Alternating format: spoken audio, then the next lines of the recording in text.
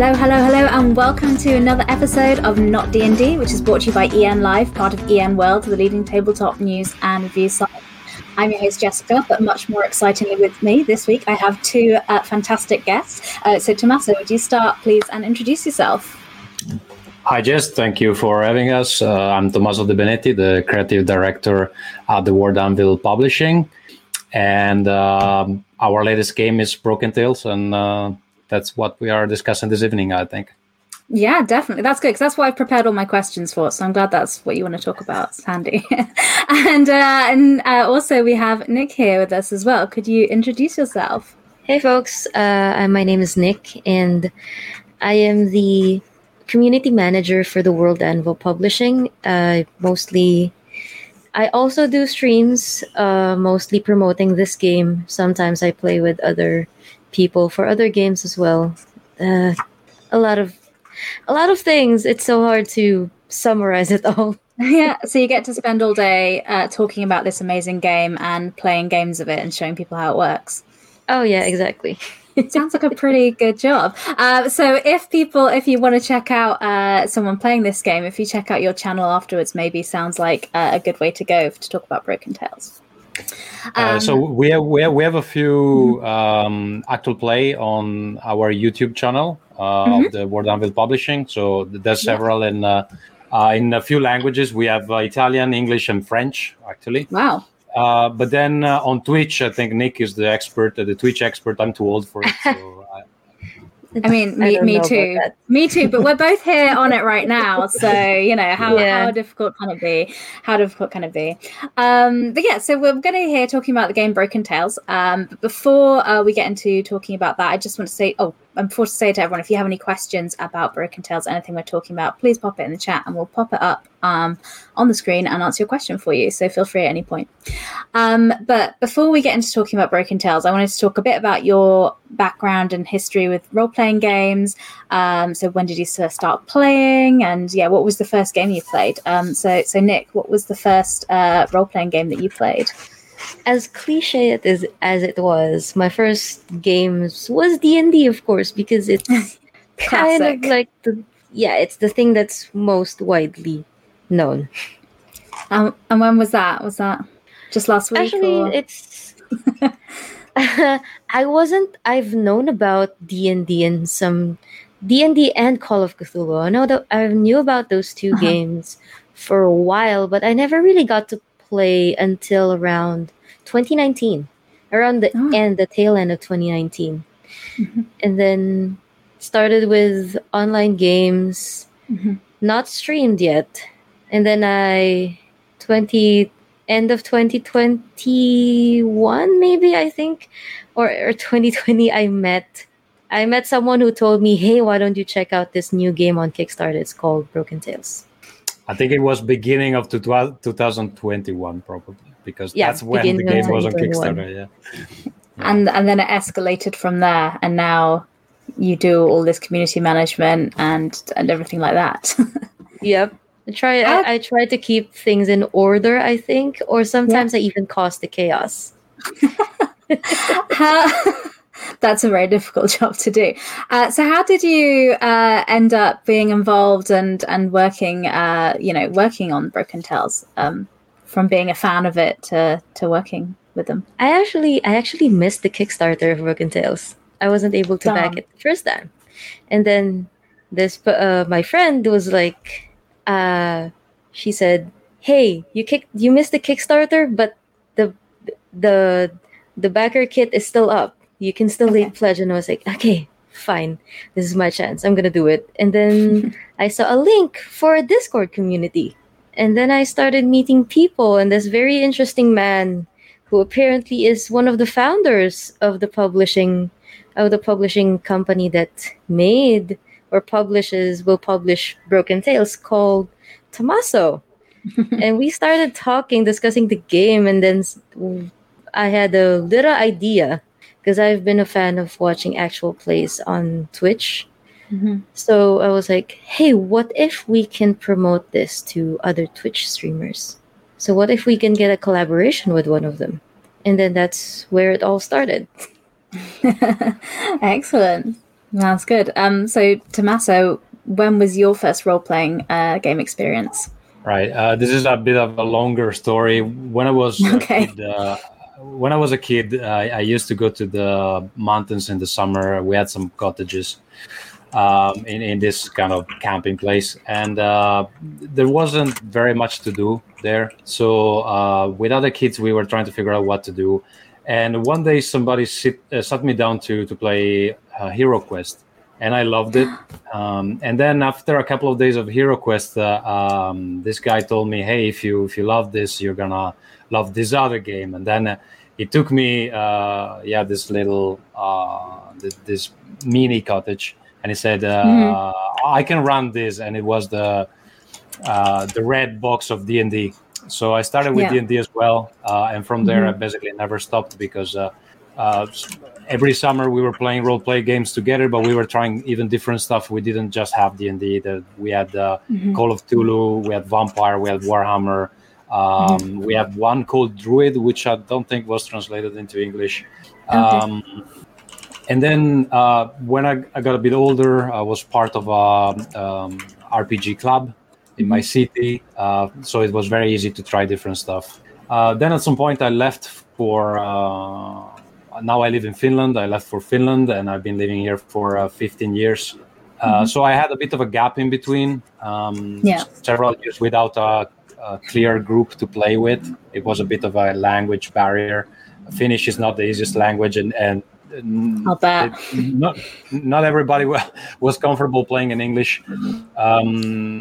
After a while, I was nostalgic, so I started up again, being interested in role-play games, and of course, the advent of some tools like instant messengers and ways to play online together were a huge help in rekindling my passion. And how did you go from being somebody who just like loves and plays, games a lot, to being somebody who makes them? Yeah. What was that journey like? It's another long story. If you want to hear it, I'll tell it. I used to have a friend that, I still have a friend. He's not dead. He's still alive. I have a friend that writes scripts for movies, right? But getting the movies done, it's incredibly hard. So at some point I saw that he was really frustrated because he wrote so many and all of them were shelved for some reason or the other. So I said, listen, I want to make a role-play game. I have all these ideas of all the systems I want to put together. I think I can make something interesting, but I need somebody who takes care of the setting.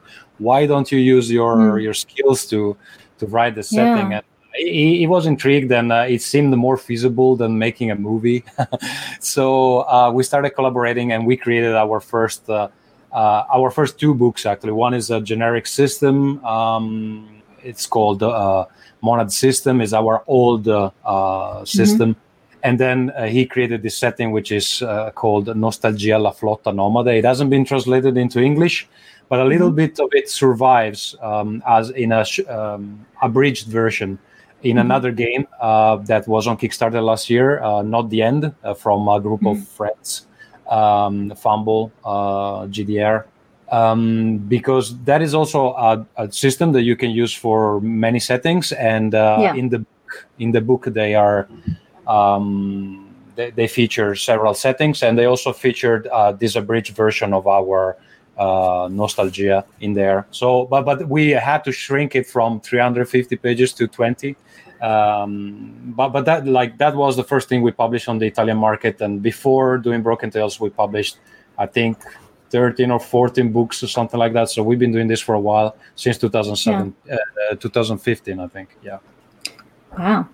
Well, yeah, I love that story because I always do think role-playing games are a way, it's storytelling, it's a way to tell a story. So someone who writes films and movies, I think the skill sets for creative, it's just another way to tell a story, isn't it? But role-playing games are more kind of collaborative and things like that. There is a learning curve. There are things we found out during this process, because everybody who read that setting, which might not be dead, I'm just putting it out there, it might come back at some. Everybody who read that was very amazed by how good it was. Actually, it's a science fiction Odyssey. We call it nihilistic sci-fi for various reasons. But let's not go into that. Anyway, okay. One thing we found out is that the approach that you would have on a movie might work really well when you want to tell a story, but when you want to play a game, it can be a bit overwhelming, because we found out that a lot of people were so taken by the lore that they were a bit intimidated in putting it on, bringing it to the table, because they felt like, no, I need to know everything that is in this book. I think it's a bit of the same problem that some of the World of Darkness products have, where there's so much material out there that people feel like, oh no, I know exactly what this vampire was doing. It's a little intimidating. Yeah, so, you feel like you have to study or something before you can sit down and play. Exactly. And I think it might be also a bit of a problem to communicate to players when they just want to know what they're going to play, and then you have to tell them this story that is like 45 minutes long. So there are pros and cons in doing it that way, and I think since that time we found a better way to do it, where there's a lot more co-creation with the players, and Broken Tales is definitely one of this, has this different approach where there's nothing really you need to learn before playing. A lot of the things happen at the table, and as a storyteller you can work a lot with the inputs that the players are giving you, which wasn't true for some of our previous games, but there's a learning curve. This is what you learn when you try to do it for real. Definitely. So we must talk about Broken Tales a bit, because that's where our journeys kind of led us with both of you there. So Nick, if you had to briefly describe to somebody, if they said, oh, what's Broken Tales, what's this game about, how would you describe it? Well, I would describe it as, if you take a bunch of fairy tales, or maybe the Grimm Brothers fairy tale book, and you smashed it with a role-playing game, you have Broken Tales. It's basically the game of Broken Tales is basically what would happen if you answer the question of what if your fairy tales are suddenly thrown into the real world, but in reverse. So the good guys are the bad guys, and the bad guys are the good guys, sort of thing? Yes. Excellent. Yes. So would you agree, Tommaso? Yeah. More or less. First of all, Broken Tales is based not on the Disney version of the fairy tales, which have been sanitized very much. So we've been looking at the sources, and sometimes these fairy tales are pretty violent and pretty grim and scary, and there are things that definitely wouldn't fly right now. Yeah, like the Little Mermaid one. I read the original one, and she just dies at the end and turns into sea foam. Well, but even the Grimm brothers, even the Grimm brothers have revised their versions several times, because even at the time when they published it, people didn't accept how certain things. I just found out today that the first version of Rapunzel, they had to rewrite it because she got pregnant without being married, and they had to get that out. Or for example, in Snow White, the prince was actually carrying around the coffin of Snow White in every room he went for a long time, and that was completely creepy, and they had to cut that out because let's not even talk about Sleeping Beauty, because that one is Sleeping Beauty is another one. Oh yeah, it is. you might go and find out, but it's very messed up. Yeah, I don't think it's safe to say it here on Twitch. Okay. I'll take your word for it. People have access to the internet. Anyway, we started from that, and we decided, in the lore of the game, there is this child that saves the world of fairy tale. We don't go into details there. He just saves it. And the king of fairy tale says, okay, you have a wish now. What do you want? And he has this wish that for once he wants the villains to be good as well and have their spotlight and become somebody people is excited about. And his wish is granted. But of course, every time you have a light, there needs to be also shadow. Otherwise, light doesn't exist. So what happens is that all the other characters in the fairy tale, they become twisted. And it doesn't mean an exact one-to-one reverse. So it's not that the good guys now are evil, but every other character except the villains, they're not what we remember from these fairy tales. And we use this kind of framework to take all the fairy tales, see what are the founding blocks of these fairy tales, and break them down and rebuild them. So you might, like in the book of in the core book, we have several scenarios that are based on famous fairy tales, but you don't know how they go, and you definitely don't know who's the bad guy, and they're supposed to surprise the players, and sometimes, because we also suggest that maybe you shouldn't tell on which fairy tale this thing that you're playing is based. You have these situations where players find out, oh, I know which fairy tale this is now that I've been playing for 1 hour because I recognize that character. It's not like, finally I understand what's going on here. It's a nice process of discovery during the game. Yeah. Yeah. So, I mean, I love the artwork style in the book. I'll put some of the pictures up on the screen here. So it all seems a bit like the tone you say. It's a bit dark and kind of creepy and almost like a little bit off. And the more you look at these pictures, you see kind of more things. Who did the art for these? No, actually, I need to point this out. I'm basically the producer of this whole thing. And there is some of my material in the books, actually not in the core book, in the expansion. But the main author of the game is Alberto Tronchi, which is, at this point, I would say a popular Italian designer. And the person that takes care of all the graphic design and illustration, which I think is really top-notch in this game, is Daniel Comerci, which... at this point is also a designer, but he focuses mostly on graphic and illustration at this point. He is featured in other games like Cult, Shadowrun. He's in several of the Lordsmith products. Now I should go and check it. Like many of the games that these two guys have done together are illustrated by him. He's really a very versatile artist, can do many styles. And he's basically been working with us since the beginning because he was the first graphic designer we hired, and he's still our person of reference for this stuff because he's first of all, he's a great person to work with, and then he's so talented. Well, yeah, I mean, definitely, I can see why the book, the art looks so beautiful in the game. Yes, I can see why you'd keep working with them for sure. So talking about the game a little bit more, so it's kind of got these kind of dark sort of themes in it. So what are the kind of stories that you'd be kind of telling? So Nick, I don't know if you have any kind of, story arcs or particular kind of favorite moments you'd pull out from the game. Oh, favorite moment. Perhaps in some of the games you've run that people can check out in the actual plays. Okay, yeah, because it's the most interesting thing that's ever happened in one of the games that I ran. This happened. This happened during my run of Wonder Bedlam, which is a Alice in Wonderland inspired scenario. Okay. During the game, so we had the big bad wolf, Garu. Our big bad wolf got almost smushed by a gigantic caterpillar. Okay. For a series of very bad rolls. Like seriously, he was having such a difficult time.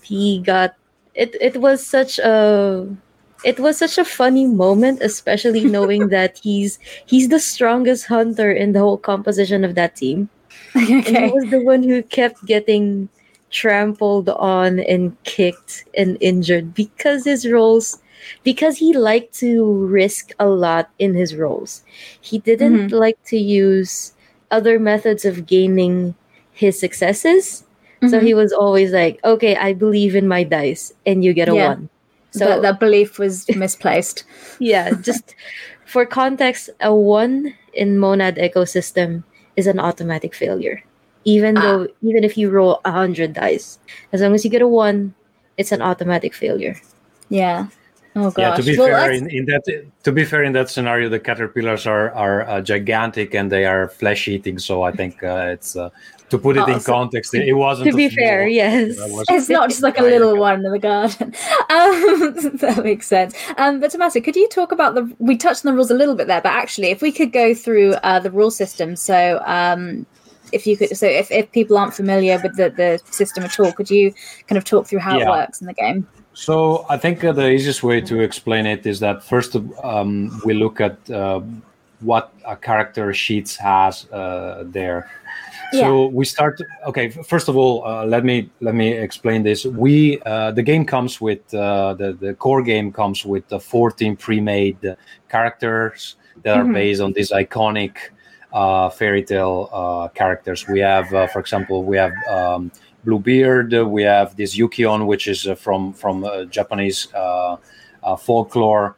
Let me see. I have it here. We have Saint George. We have Krampus Niklaus from Krampus is based on Krampus. Marina the Sea Explorer is based on the Sea Witch, which most of the people know as Ursula in the Little Mermaid.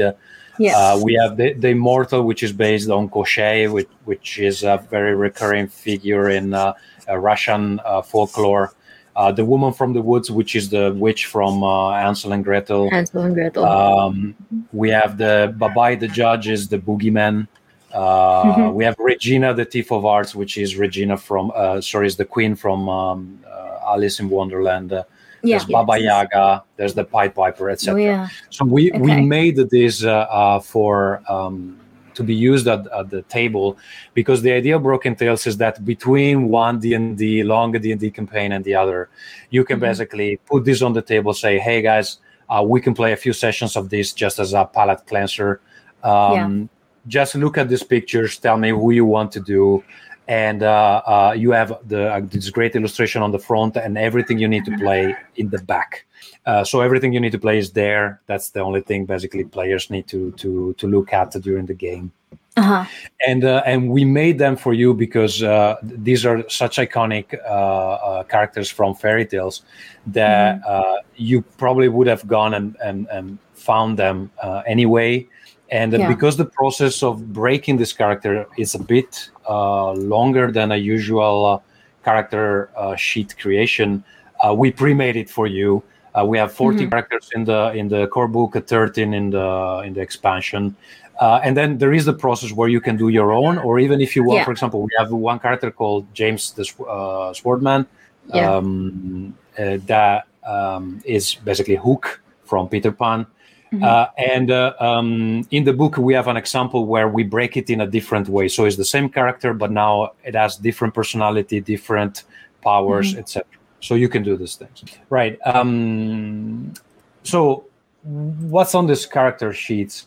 So you have, first of all, the name of the character. There's a little background where you can think about how this character has been broken and rebuilt. It means like it's not the character from the fairy tale. It is different. Some of the building blocks of the character have been flipped somehow. So, for example, one that I can use to make an example is the Bluebird. In the original story, is a murderer. He murders all his wives, as you probably know. And if you didn't, I'm sorry for the spoiler, but that's what it's. I think we're out of spoiler territory. It's a pretty old story. I think you're safe. Plus, there is a great game about it. It's Bluebird's Bride. I would recommend it. It's a great game. Anyway, in this game, instead, what happens is that he's a problem solver, and he did have many wives, but all of them were killed by his enemies. So he's in search for revenge because how unfair life has been to him. However, so the whole character sheets is based around this new concept, except one part that I will discuss in a moment. So when you look at the character sheet, you will see that there's one part called descriptors and one part called gifts. So the descriptors are sentences that describe something that the character can do well and something that the character cannot do very well. For example, one of his is I am an educated man who has studied the arts and sciences. I use this knowledge to uncover truths and reveal mysteries. This is the part that he does well. But then there is this other part. I hate secrets, but only when I don't know them. So we know about him that he will try to figure out a secret, even if it means getting in trouble. That is the part we call it the downside. When you bring it into play to put yourself in trouble, you will be able to mark XP for the character. So it is the player himself that decides when to bring troubles into the game, so he can get more XPs. Connected to these descriptors, there are gifts. Gifts are special abilities, pretty much, and they are the more mechanical part of the game. So every character has 2 descriptors like this, 2 gifts like this, and then there's one that is called Dark Ego. The Dark Ego is the connection to the original fairy tale. So in the case of Bluebird, is still the fact that deep down he's still a murderer. And if the condition is right, there is a thing called activator. If that condition verifies, he can bring back who he was in the original fairy tale. So in this case, he becomes this very violent assassin, pretty much. Okay, yeah. And of course, you can use it to your advantage when you have to fight somebody. But it is the dark part of the character which still hasn't gone away. Right. So when it comes to the system, basically everything revolves around these concepts. And the main idea is that, first of all, if the storyteller determines that one of your descriptors covers the current situation, you might not even need to do any check of any kind. So this can change from character to character. Some character might be more able than others to pass a certain situation without a check. For some, instead, we might require a check. We call it a position check because it changes your narrative position in the scene. There is no situation in which your situation remains the same before you did the check. Like the story always moves forwards. Something always happens. Time passes. You get in more trouble. Things like that. So we call this position check because it changes your position. Okay. And when instead we need to determine if something has the possibility to go wrong, the storyteller tells you a thing we call opposition level. So the opposition level is basically a difficulty level. All enemies have 1. And certain situations called threats also have 1. So, for example, we have 3 standard values, 3, 5, and 7. This is the amount of successes you need to overcome the current situation. Okay. How do you get this success? So, first of all, you look at your descriptors. If you have 1 that can be helpful for the situation, you already get 3 base successes. And then, if none applies, then you just get 1 base success. Then what remains to determine is how do you fill the gap between the number of successes you have and this opposition level. So, to give you a clear example, if an opposition level, if the storyteller determines the opposition level for something is 5, you can look at your descriptor. Maybe you have something that applies, then you already have 3 points. You need to bridge that gap of 2 points between 3 and 5. Yeah. So how can you do that? You have 2 ways to do it. You can spend a resource that we call soma points, but it is finite. So every character has a certain amount. It takes a long time to regenerate them, but every time you spend 1, you get 1 automatic success. So if you have already 3 base successes, you need to get to 5. You can decide, okay, I spent 2 soma points, and you basically pass that check, right? Or if you don't have soma, or you don't want to spend it because it's also used to activate some of the powers, you can roll dice. Every time you roll a die, you know that you're bringing into the game the possibility for a failure, because every other result other than 1 is a success. But if you do even a single 1, the whole action fails. And here there's a little complication, and this is what makes the system different from other games. Players are required to aim to a certain outcome before making this decision, rolling dice, etc. In most games, you first roll and then you determine what happens. Here we ask you what kind of outcome would you like to obtain, because there are three possible outcomes. If you just reach the opposition level, you get an outcome with a cost. And the outcome with a cost means that what you wanted to do happens, but also there is a complication. Yeah. If you get one more than the opposition level, you get exactly what you described. And if you get two more, not only what you described happens, but also you get a thing called an increment. And the increment can be something like you do the action faster, or something positive happens, or also you can spend this increment sometimes to activate some special section of your gift. For example, some gift can say, okay, if you have an extra increment, you can use it to inflict an additional wound or things like that. So you're asked to think about how well you want to succeed in an action. And of course, you might think, okay, why don't I want always to succeed in the best possible way? Because sometimes it's risky to try to do it that way. And that's why, because you can decide how many dice you want to roll yourself. Of course, the more dice you roll, the more likely it is to get a 1, and then the whole action fails. Last just thing like is that these two... I was just saying, just like in the example Nick said that, so that's why that person was failing so much, because they were relying so much on using the dice, and that meant the ones were crushed by caterpillar. The last thing I want to add is that you can mix these two methods. So you can decide to spend 1 soma and roll 1 dice just to try to make it a less bit risky,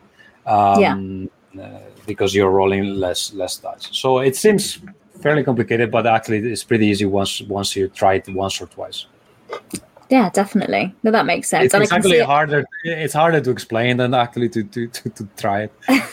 I think most things are, aren't they, as well? It's like once you get playing, you're like, oh, no, I get it now. But that makes perfect sense. It seems like there's different play styles to suit different people. So you can play it more safer, or you can, if you like a more risky play and the risk of death from being crushed by a giant caterpillar, then, it seems like there's both options for you there. I have a question as well for somebody watching. John's asked to Tommaso, which were the easiest and the hardest hunters to break? This is a very good question. Some characters are harder than others because when you try to flip them, they don't work that well anymore. I know that, for example, one that we left out because we couldn't figure it out properly is the Snow Queen. From I guess everybody knows it from Frozen at this point. But I remember talking with Alberto, and he didn't have a good idea on how she could be. However, one good thing about this whole Broken Tales business is that we have a great community. We created, first of all, we have a Discord server, which is very lively. So I invite everybody Discord and subreddit. Look for it. Yeah. At some point, we also open a subreddit for two different purposes. Discord is more to chat and discuss the game. The subreddit is to submit your own creations. And somebody did actually break the Snow Queen, and it was a quite good character. So, I mean, it's great to bounce ideas with the community because sometimes there are good inputs that are coming and give us ideas as well. And I can say that actually we did figure out a way to break the Snow Queen. She's not included in any of the material that's out at the moment, but she might be in the future. So there is a little gimmick there that is quite intriguing. Okay. And what were the easiest ones to break? Or do you have any kind of favorite ones? The ones that you're like, well, obviously we're going to do that with this one here. I need to think. This is more a question for Alberto because he did most of the work for breaking these characters. Easiest, I think maybe Baba Yaga was one of the easiest because she's known as this old witch, like from the Slavic folklore. And in this case, it was pretty obvious that we could make her interesting. For example, being a kid, which is the form she has in Broken Tales, and she's very frustrated about it. She's still an ancient witch. She's just trapped into this young body, and she really doesn't like it because people tend to disrespect her, and she usually gets quite pissed about it. So she was quite obvious to break in that way, but of course that's not the only way to break it, and that's the beauty of the system, because you can pick other core feature of the character and decide to focus on those. We focus, for example, on the fact that in the original story she is old, so maybe we could do her as a young witch. But of course you can focus on flashbacks of Baba Yaga. Nick, what are your kind of favorite characters that have been broken in the game? Okay, so one of my favorites, of course, everyone who's known me in the community know that my favorite is actually Baba Yaga, because she gives a lot of room for different interpretations. Okay. Because I've had people who are downright manipulative using their innocence, and then there's just people who they lean into the horror aspect of the game, so they turn Baba Yaga into, let's just say, a combination of Annabelle and something else. Okay.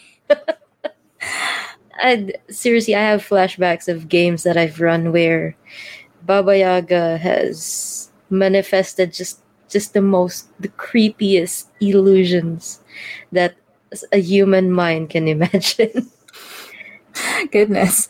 So this obviously is a kind of a horror game, so it's kind of creepy in that sense. So Nick, what sort of advice would you give to people who are looking to run this game and be the GM? What tips would you give to them to run Broken Tales? For GMs, make sure that you use safety tools. Because this is a horror game, there are explicit details in the game that may be important for gameplay, but not necessarily something that your players would like. Because I know that there are some triggers we actually do have trigger warnings in each scenario of Broken Tales. Oh, okay, great. Yeah, that's something we discussed. We discussed internally. None of this stuff existed when I started role playing, but over the years, I think these concepts have been developing a bit. So I think it's good to include it for people that need them.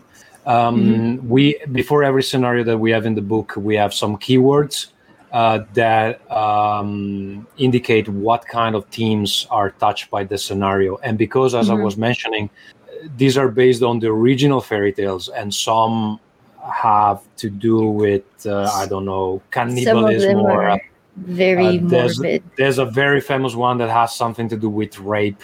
So not everybody might love it, and we decided, like in the beginning, we were a bit like, okay, but if we put these keywords, people will spoil themselves what happens in the scenario. But then in the end, we decided it's better to put them, and every storyteller knows their group, and especially they should use it if they don't know their group. Because if you play at an event, this happened actually. You play at an event, you play a scenario that has some I don't know, it deals with suicide, I don't know, something like that. And then you find out that somebody on the table has a very bad personal experience with suicide. You don't want that to happen. So I prefer that there's a little bit of spoiler rather than having these situations where everybody's not having fun all of a sudden. Yeah, definitely. I think safety mechanics are so important in games because everyone is there to have a good time and enjoy themselves. And there are some themes that people don't want to explore in games, and that's okay. So everyone can decide if that's a game they want to play. So I love that you brought up safety mechanics. That's really great to see in a horror game.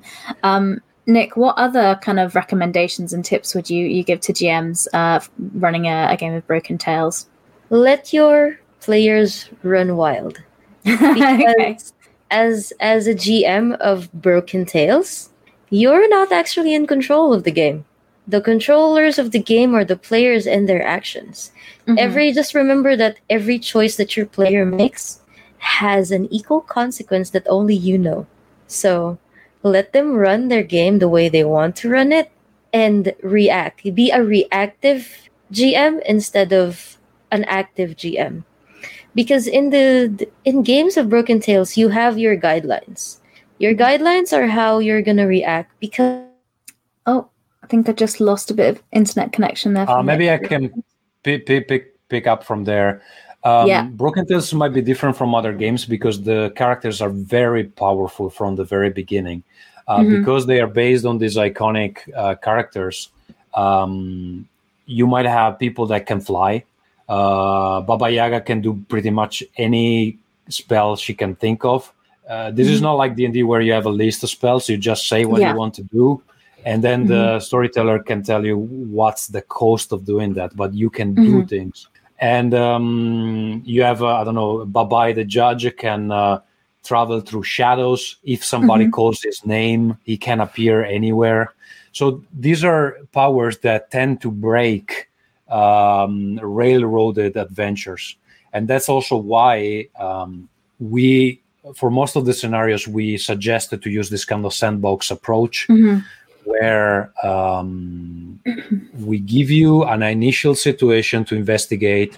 We tell you a bit what's going on, and then we give you a bunch of characters, a bunch of locations, and we tell you what are the motivations of each character, what is each character trying to do, and how far will they go to get to where they need to be.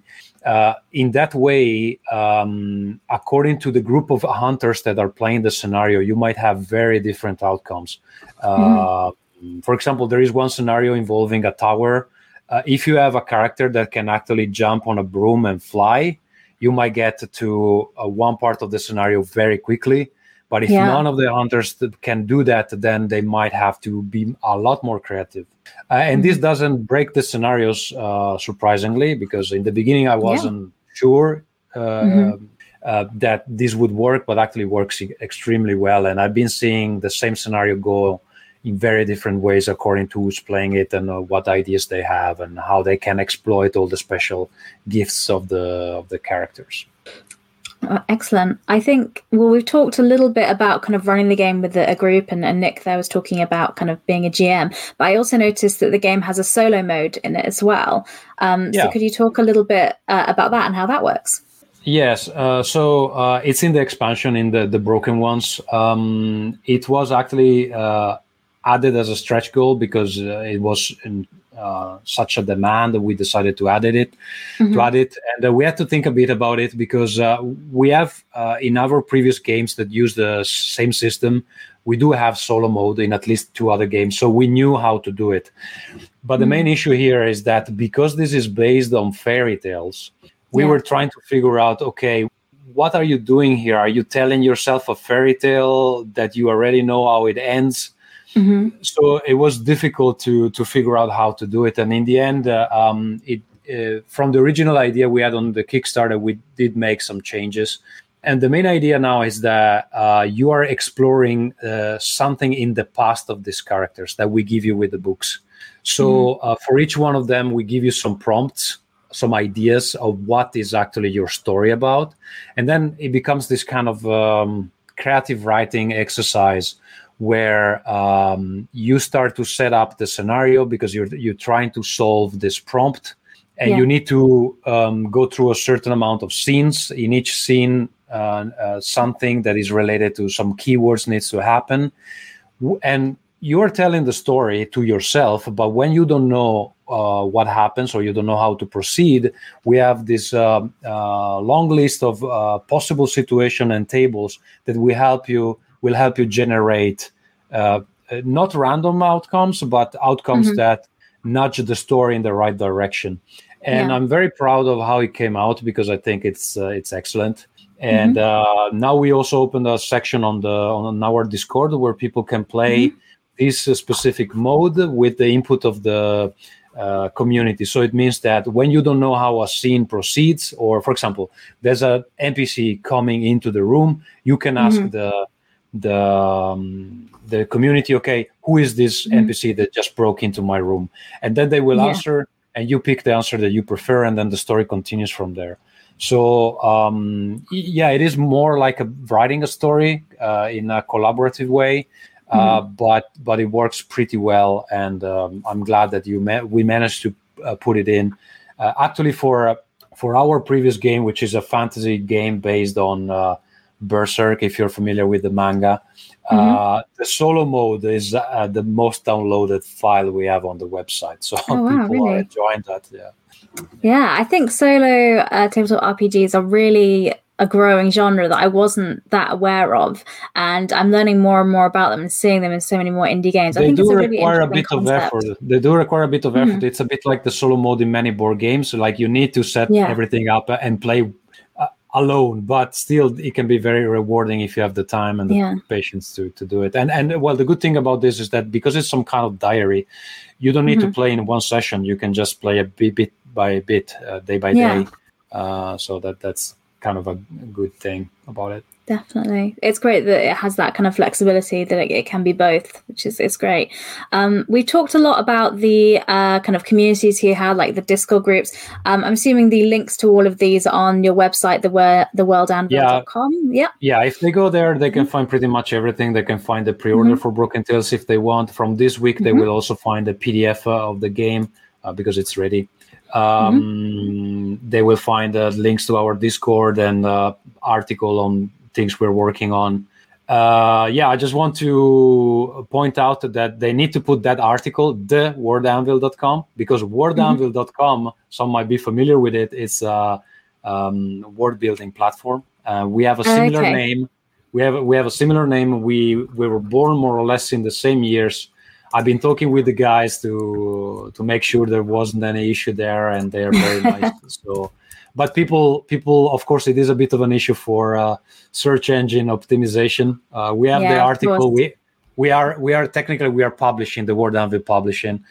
So we have two URLs. If you go to the worldanvilpublishing.com, you also end up on our website. Okay. But the article makes the difference. Okay, yeah, I'll put the link in the chat there, and if you're listening on the podcast, I'll put the link in the show notes. So if you're worried about spelling it wrong, don't worry, just click on the link I've put there and it'll take you to the right place. So the products, are they available on, so if everyone's listened to this and they're like, do you know what, I'm sold, I will get a copy of this game, are they available to pre-order now, or and the PDF's available next week, you said? They're in print. The books are in print right now. They are at the printer. Great. There are longer queues, and then there is transportation and packaging, which takes a long time. But of course, yeah. So what we're looking at the moment, I just made an update on Kickstarter. I think we'll be able to send out the packages in September for Italy, probably late September, beginning of October for rest of Europe. And US, unfortunately, I think is going to go until the end of October because they need the book need to travel by sea, and just the trip takes up to 6 weeks. So I can't speed that up in any way. So it's going to take a while, but when you do the pre-order, you get the PDF for free. It's included and you get it immediately. So you can start playing if you just want to read the game. It's going to take a bit longer to hold the book in your hand, but we're getting there.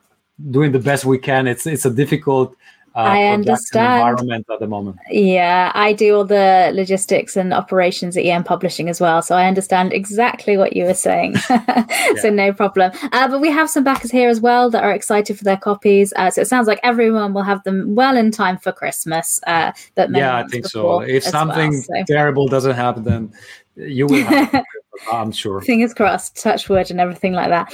Okay, that's great. Well, thank you. Are there any questions about Broken Tales or about the game that you want to share with us? Any questions I didn't ask that you wish I had? Well, there is something I can say that I found out doing the game. Actually, it's been a hit with the LGBT community, which was surprising because well, I have to say, like, everybody in the development team is straight as long as I know, and we didn't design it on purpose to be popular in that sense. Maybe Nique can interject here. I'm talking about the fact that it's been successful with the LGBT community. It was funny because at some point I had to ask to some people, like, okay, why everybody likes this? I'm not sure. Why is this resonating? Why it's resonating? And I remember it was funny because getting that question. I had somebody explain my own game to me, which was an interesting experience, And I think like the explanation there was that the villains in many of these stories, especially the Disney versions of them, are often represented as queer characters already. You think about Ursula, you think about Jafar. Many of them are weird, and I think this allowed a lot of people to, feel some kind of closeness to them. But I think Nick might want to say something here. Yeah. It's that feeling of, as Tommaso said, most of the time your stereotypical villains in fairy tales are weird, queer, and sometimes they almost represent downright drag queens in the case of The Little Mermaid. In a way, Broken Tales made it so that being queer, being weird, and being not the typical hero made it seem like, oh, it's possible for me to have this persona of myself. That, finally someone is representing me, a queer person, as someone who's not bad. I can play a hero this time, which is great. It's that kind of sentiment, especially when I talked with some of the people in the community. They were like, there's a representation here. And the great thing about the hunters in Broken Tales is their genders and identities are suggestions. I've had people play Captain Hook as female, a non-binary Baba Yaga, even a female Garu. Why not? Yeah, I'm kind of happy that it turned out that way. Probably the art style helps. I think that if we did it on purpose, it wouldn't have worked because we wouldn't know what to do. So I'm glad that in a way, just the creative, like allowing both writers and illustrator to do whatever they wanted with this character, allowed the creativity to speak for itself, and then other people can read what they want into it. And I think probably novel writers get this all the time, with people interpreting the books in ways they didn't intend, but somehow resonate with them.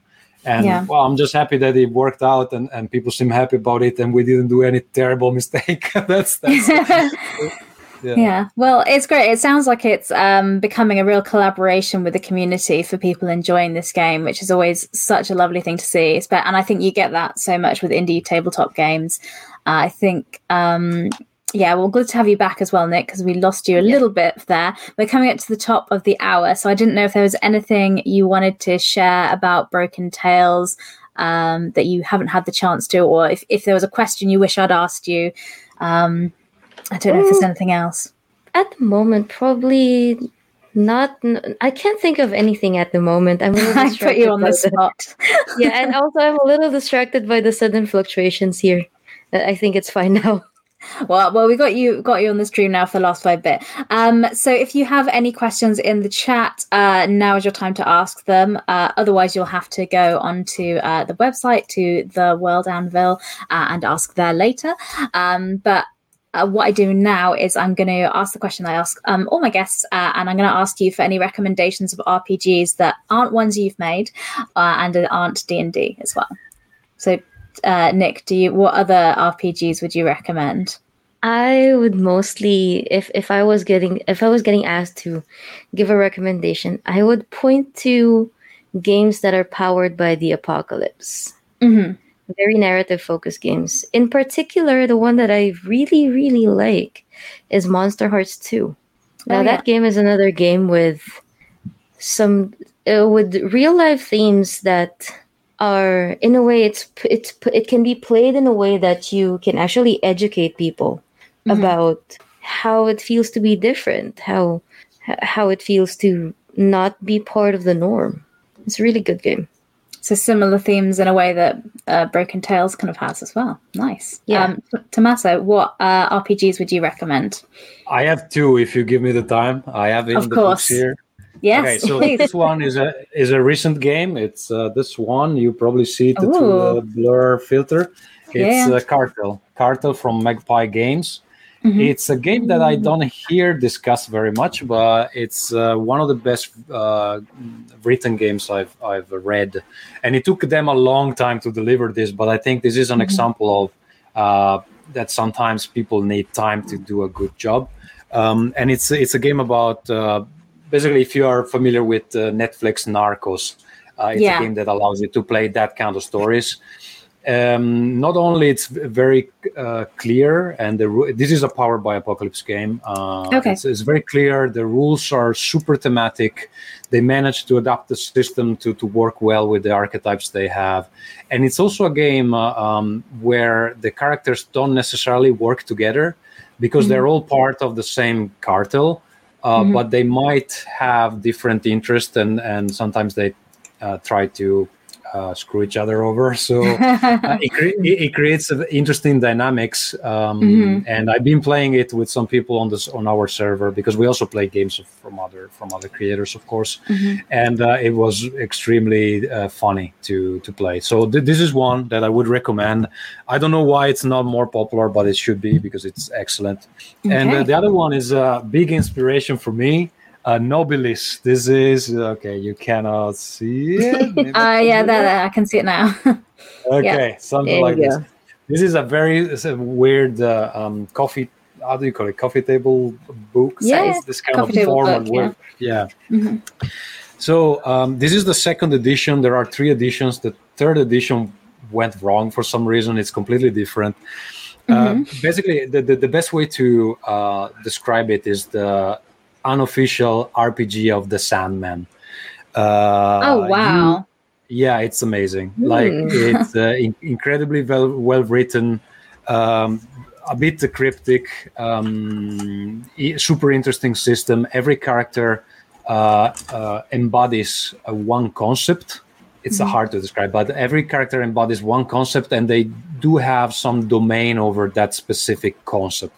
And the concepts can be as weird as I don't know. I am the Nobilis of metal bottles. So when there are metal bottles around, you can do a lot of things, and you have this kind of unlimited power. But then you're limited in all other aspects of life. And then, of course, you can pick some concepts that are more flexible than others. But if you like the Sandman from Neil Gaiman, this is the game. It's been such a inspiration for me growing up. It's quite old, and I don't know how easy it is to find this specific edition here. But I would recommend to follow the creator. At the moment, she's called Jenna Moran. She had a different name back then.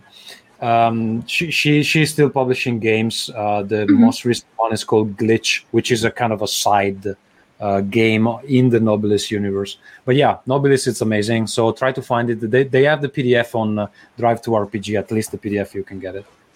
Oh, fantastic. Well, those are some great recommendations. Thank you very much. And I always ask, because then it's ideas for me for people to contact to come on another episode of Not D&D. So I want to say thank you so much for coming on and giving up your time to talk to us about Broken Tales, even though it's like, midnight and 5 a.m. where you folks are. So thank you so much for giving up the time to come talk to us. Thank you so much to the guests and everyone that came along and watched and asked questions.